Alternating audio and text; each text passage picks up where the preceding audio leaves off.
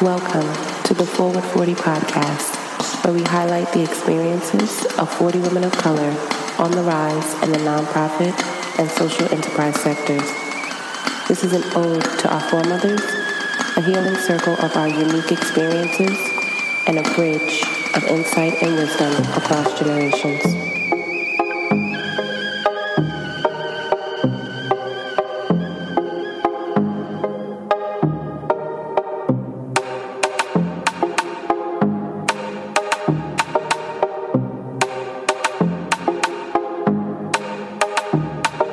Okay, thank you everyone, and welcome back to another episode of Forward 40. I'm very, very excited. I know I say that often, but I'm really, really excited about the guest that we have with us today.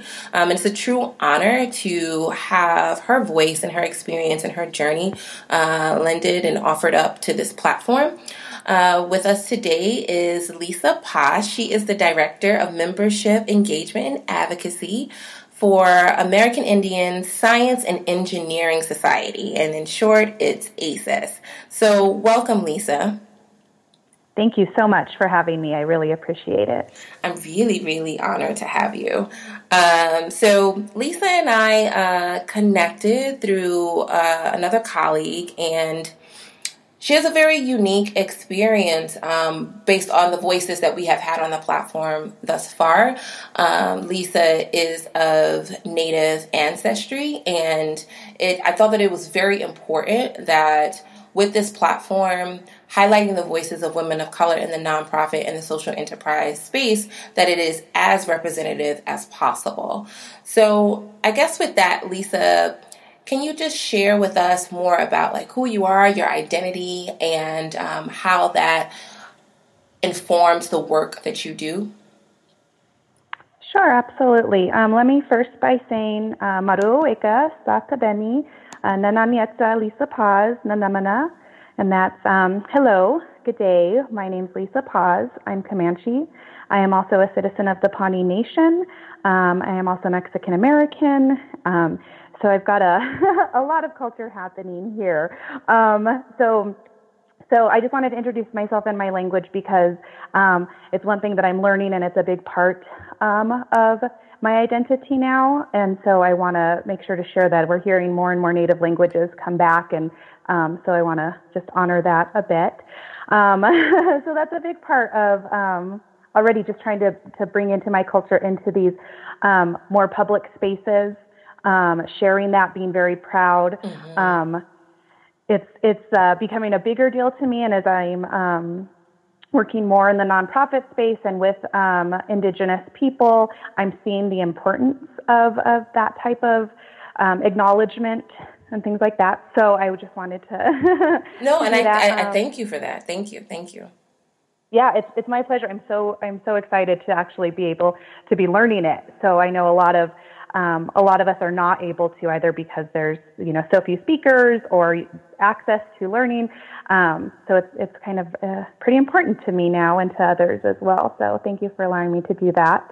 So yeah, I just the journey that I've been on around being Indigenous, being a Native American and Mexican American, and being able to work in the nonprofit spaces is really special to me. So much work that's done in the nonprofit sector is very important to a lot of our communities. And so it's particularly my organization, it's very exciting to be able to be working directly with the communities that I'm also a part of. Not everybody gets to work for Correct. Their communities. And so that's been very special to me, and is a big part as to why I do it in the first place. Yeah, and then it's you're also situated within the sector in a space of STEM, where in terms of the discourse that I have been a part of, when people tend to think of underrepresented or underserved groups in STEM, Indigenous peoples and Native people don't always come first to mind. So what brought you into working in the field of STEM on behalf of other community members? Sure. So when it was luck, to be honest, that I found this organization and was hired within it. So that the first piece was really luck for me. But what's kept me in it and what drives me in it is the fact that we are, so underrepresented, and this STEM is so important to our communities. It's more than just making sure, students get into college and get degrees and get jobs. It really comes back around to being a full circle piece, because once these students have received the education, they're working, they can bring that back into their community, not to only encourage other young people to follow these paths and get these jobs, but literally they can potentially bring their knowledge back to their community and work in their community so that their community is using resources from itself versus having to have outsiders come in and help them, whether it is like kind of civil engineering projects or economic growth projects, other things. We can now start counting on our own community members to be those professionals and be those experts. And we don't have to rely on outside people to come in and do it. So it's so much more than just getting kids through school and getting jobs for people. It's bringing jobs back to the community. It's bringing the expertise and then the traditional knowledge already from the community back into the community and making sure they're able to work and trust who they're working with, that type of situation. So once I learned how impactful and how important STEM is within the Indigenous community, I mean, that's what keeps me here. That's what drives me. It's there's just so much that needs to still be done. And that's key that you pointed out, like the trust factor and being able to like really go into a space, like learn the skills and then bring those assets and those gifts right back to the community, for the community. And some may think that that's exclusionary. I actually admire that is, core to the mission. And I respect it. And I definitely believe that there should be more of that. There needs to be like that space where a community, whatever community it may be, is able to still have its own unique culture, hold on to that, and be able to pass down stories, also skills and experience, and it not be a situation where people are feeling threatened or feeling like they have to encroach. So thank you for sharing that. Now, there is, I believe you mentioned, and correct me if I'm wrong, like in terms of the number, I believe you mentioned that there was 572? 573. 573. I had it wrong. Okay. I looked it up again to make sure. My goodness. 573 recognized tribes. Wow. Federally, yeah. So that's federally recognized tribes. That doesn't include tribes that are only state recognized or are working to be federally recognized. So, interesting. Yeah. So what's the difference between the two? You said that there's state recognition and then also federal. Mm-hmm. I guess for our listeners that are just like, this is new news, because it's new news to me. And I'm going to just kind of tread lightly here because I don't know I don't have a lot of technical answers. Mm-hmm. But so federally recognized are the tribes that have like specific treaties and through the federal government and have had to go through a series of kind of proving that they have been here, that they are a separate tribe from any others, a separate nation from any of the other current ones. There are some in different states who maybe haven't met that threshold for federal recognition, but are allowed in their state to get certain services or whatnot through their state, but maybe not federally yet. But federally recognized tribes then have access to some of that some different programs and monies to be able to use as a federally recognized tribe. And there's still, I don't know how many exactly are working towards that as well, but there are always tribes that are working to prove and meet that threshold to make sure that their community members then are also being taken care of as well. Wow. Thank you for offering that. And I'll definitely, give a charge to myself to do more learning in that, and then also for our listeners to be more competent. So thank you, Lisa. So you're not only a wife, you're also a mother. You have 2 sons, and you briefly shared kind of like this expectation that you have this knowledge retention of tribes, like where they are, kind of like the history, the culture, and that's kind of expected within the community. Can you speak more to how you've managed that, like working in the space, like really on behalf of and alongside other Indigenous people as a part of the community, but also as an advocate for other nations? Mm-hmm. So, yeah, it's tricky. Luckily, working in the space that I'm working in, it gives me more access to learn about all of the different tribes and nations, to talk with people from them, to visit them, to do that type of additional learning. But it's kind of and then as a Native, and I'm lucky because of that, because as Native people, we have kind of this expectation, not only from each other to know a lot about each other, but definitely from the outside, because we are often the only ones representing, like an entire, all these 573 nations. But so it is very tricky. And I've found that I am lucky because I do work for a Native nonprofit, and we do work with Native communities, and we have a lot of partner organizations that are also Native nonprofits. So we are allowed this space, and it's part of our job to do this additional learning. But to be outside of that and be an Indigenous person is kind of difficult as well, because you don't have necessarily as easy access to all of these other communities. But you're still kind of expected to know at least a little bit, like at least the location of when someone tells you about a tribe, or, a little bit about their history, which, again, there's 573 of the federally recognized ones. It can be really difficult to try and manage that. And so, then trying to pass that type of information along to my children. I mean, they're 9 and 11, and they sometimes are like, can roll their eyes at me of like, Mom, stop, But it's, we find it so important, because it's so important to be able to recognize each other and where we're each from, and to know a little bit about each other, because it's important.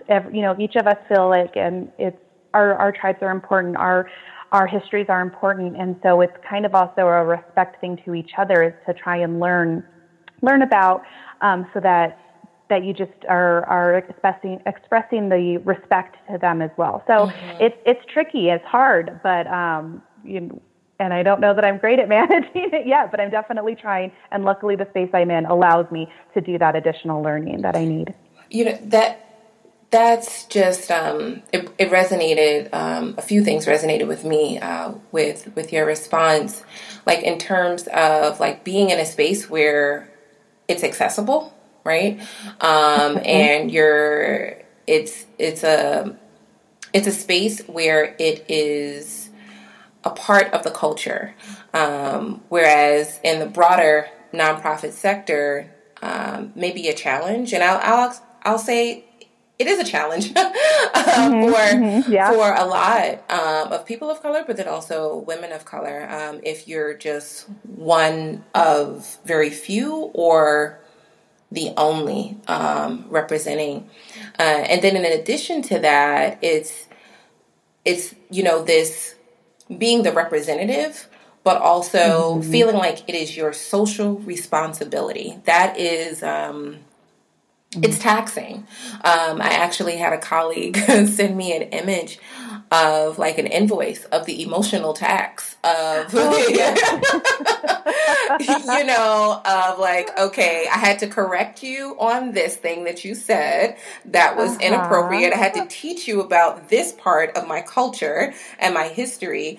And it's like, if I'm doing the work, now I have to do the work for you too.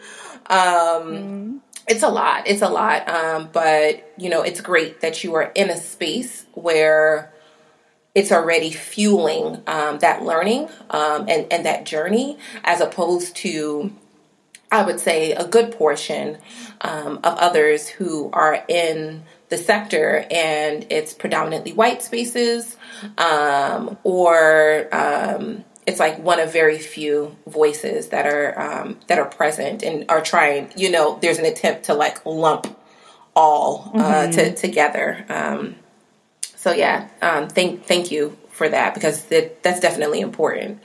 As I was reflecting on our time together, I recall that there were 2 incidences this year alone where one was for a community service project that was actually here in New York, and it was uptown in the Washington Heights area. And I had a colleague that is actually a white woman. She had asked those that put together the service day, whose land is this? Before we start digging up the dirt, whose land? I feel like it's only right that we pay homage to whose land this is. And I was one, they didn't have the answer, right? But I was so pleased that I didn't have to be the one to pose that question. And that she actually was courageous enough to do that.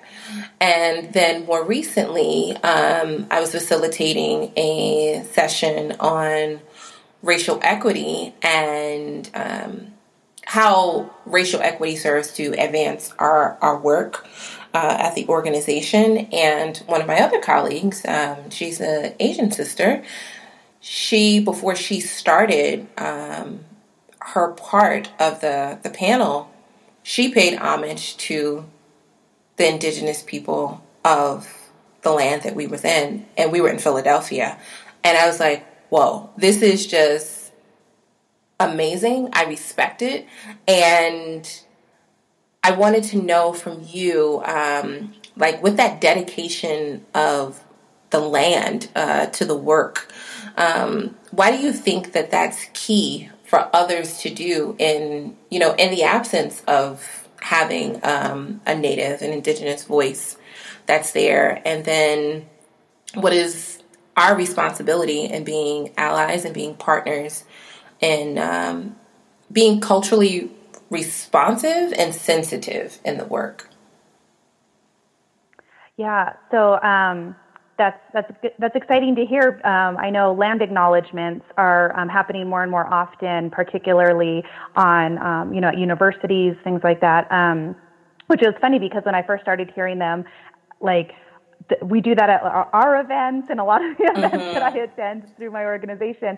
And so I didn't really think anything of it. And because we that's what we do. We acknowledge the land where we're at, honor the people who were there before us because this came from them. And so it's so exciting to hear that that's spread beyond the Native people saying, we need to do this, that it's spread further than that, and that people are doing that. And it is important because we need to remember the history and acknowledge that this land was all Indian country. It was all, it was taken away violently in most cases from Native people. And so whatever building you're in now, or that was somebody else's, and that to acknowledge the history and just have a respect for that, to know that you're, again, just acknowledging it, I guess, is thoughtful, it's respectful, it's just making sure that those voices, even if they're not necessarily in the room with you at the time, that they're being thought about. And that's so important because as Indigenous people, we just get left out so often. Like we just are forgotten about. We're just, completely removed in so many spaces, that it's important to know that we are still here. We were here before. Correct. that there still needs to be a respect for what happened to us in the past, and that there is still that we are still around and should still be heard from, basically. So on top of not only just doing the land acknowledgement, what needs to make sure that our allies are thinking about and moving on is also inviting people from the Indigenous community to be part of whatever conversation is happening. It doesn't have to be something that directly impacts the nearest tribe or anything like that, but know that we are part of the whole population in general, and that we should be included in all cases. So doing the land acknowledgement is a huge step, but now kind of what we need next is to not just do that and walk away and forget that there's still current voices that need to be heard, but inviting Indigenous people to be part of any of these conversations that are happening, particularly if it is, impacting a local community.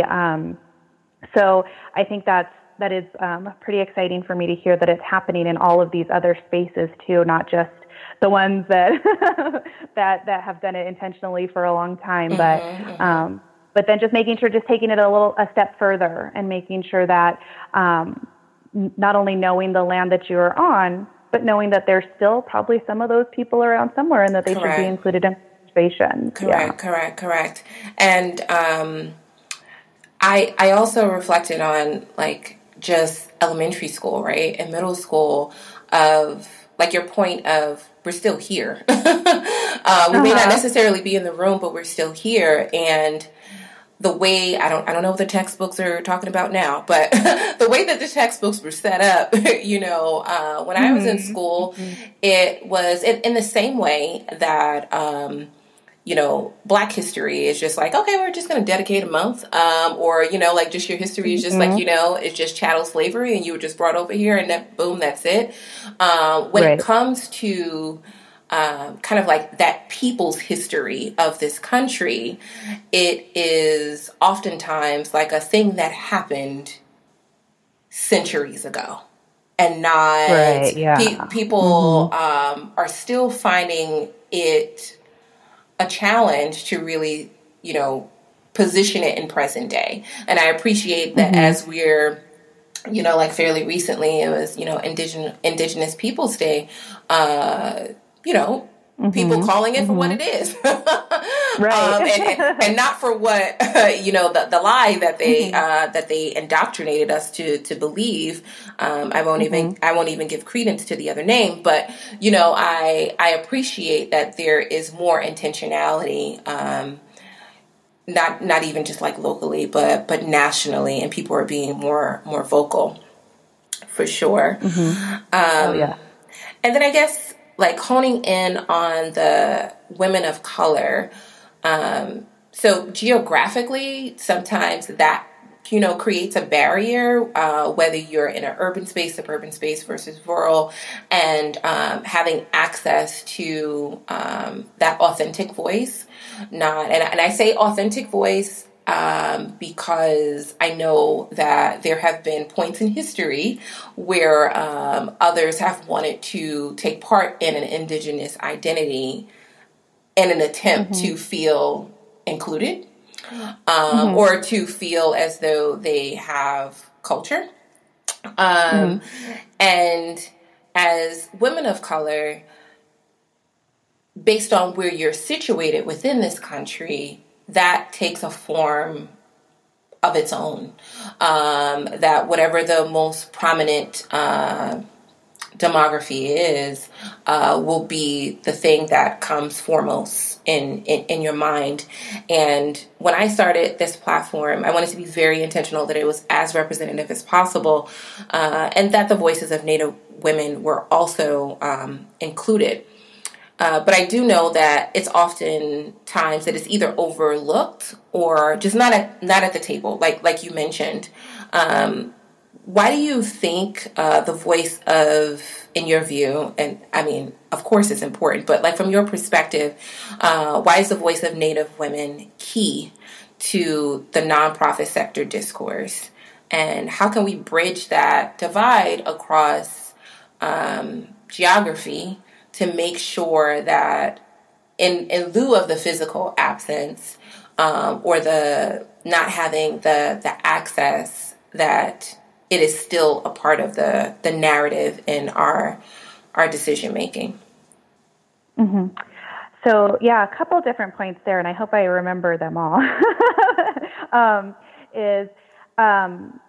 So first, geographically, like I also just want to remind your audience too that yes, geographically, definitely there's more representation of Indigenous voices in certain parts of the country, and definitely very, it's much smaller on the East Coast.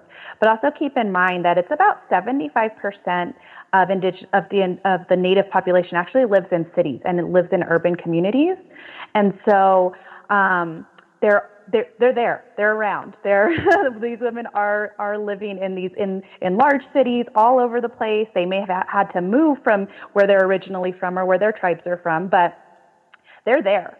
And so being conscious to invite them, seek them out, look for them there is very important, because they're there. We're there. And we want to be part of the conversation. And because knowing that they're there, they do have this, we have, I keep saying they, we have this kind of, it's additional knowledge. It's a little bit extra. It's a bonus that we want to make sure is represented, because, well, many of us grew up, like myself, I grew up in an urban area. We also have these traditional values from our more rural communities or these other spaces that we can also bring. So we're not just representing, just women of color in general. We're bringing to all, some additional knowledge and thoughtfulness around a lot of different ideas. Mm-hmm.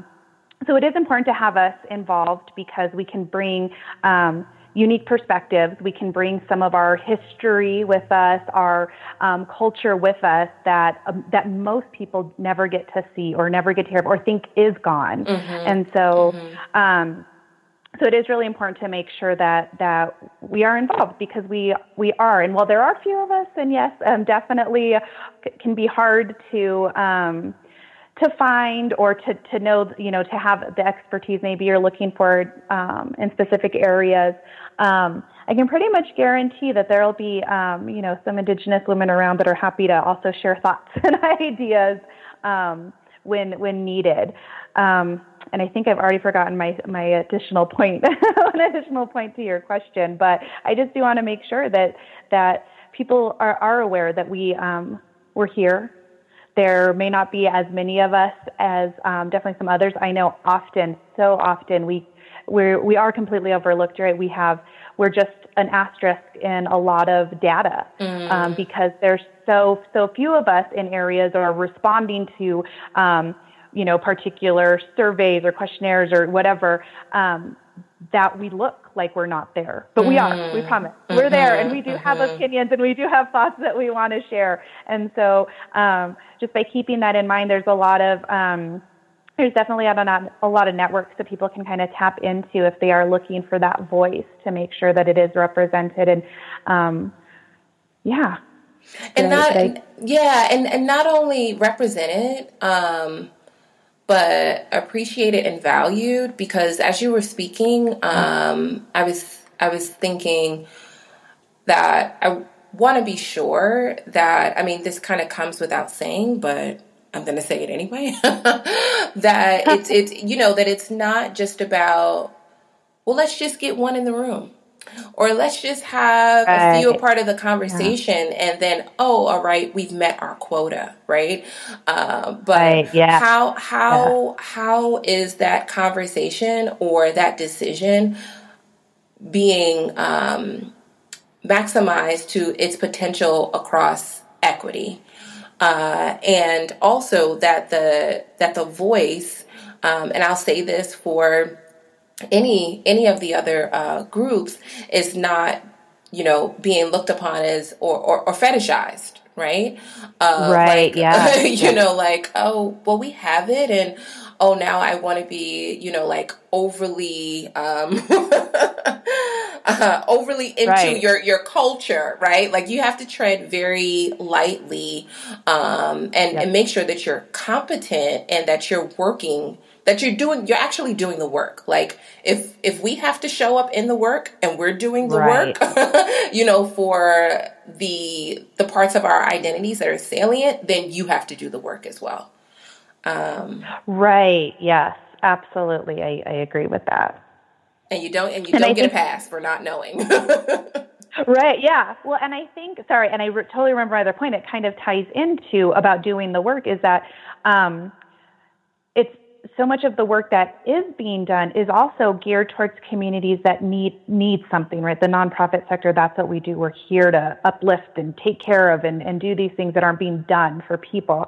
And that's so often needed by Indigenous people. Like we're underrepresented in these big flashy, like in STEM degrees and in business ventures and this type of stuff, but we're way overrepresented in health disparities and, poverty levels and all of the bad things. And so the work that is being done so often is needed in these communities or is helpful to these communities and that type of stuff. So the work itself, it's important to have those voices around because that's also who needs it. And so to be represented in doing the work is so important in any of these communities. We want to make sure that the people receiving the end of it are represented in what's being done. Absolutely. So. Absolutely. That the impact is representative of those that are a part of the impact. Absolutely. Absolutely. So, Lisa, it's that time for your specialty affirmation as we close this segment. So what would you have to kind of leave for our listeners? Well, it's something that I've heard it kind of in different iterations from a lot of different people. So it's not my own unique thought, but it's something that anytime I hear, it warms my heart a little bit and it gives me a little more drive. And so my affirmation would be, your ancestors are proud of you. Wow. Yeah, I think that can resonate for just so many people, and to think about that, to think about what their ancestors have gone through or did or wanted for us, and to know that they would be proud of us if they knew us today and saw what we were doing. And so that always kind of, like I said, just warms up my heart a little bit and makes me think, okay, I'm doing a good job. I can still do this. I almost, I was getting teary-eyed. Like, as soon as you said it, I was not even, I wasn't ready for that. I wasn't ready for that warmth, Lisa. But that is so, so powerful. As we are going about our days, it is, especially when more globally, right, things tend to feel, or the narrative is very individualistic. When you are not a part of a community that is operating as a collective, it's sometimes a challenge to recall that, that you are a part of something greater, far greater than yourself. So thank you for that. It was a great reminder for me, and I'm going to hold on to that. So Lisa, it has been a pleasure, a true pleasure, of just having you, just learning from you, and then also just being able to have the space to commune across what others may, just view as a hindrance, because they would just see it as difference. We are geographically placed at the opposite ends, and it's been an honor to have you here. Any closing thoughts? Oh, I just want to thank you so much for not only giving me the chance to speak but for all the work you've been doing, because it's really inspirational and it's really needed, I feel like. So thank you. Thank you so much. And with that, thank you all for listening, and I'm going to encourage you all to do the work. Until we connect again, sip, sis, selah, share, and continue to serve.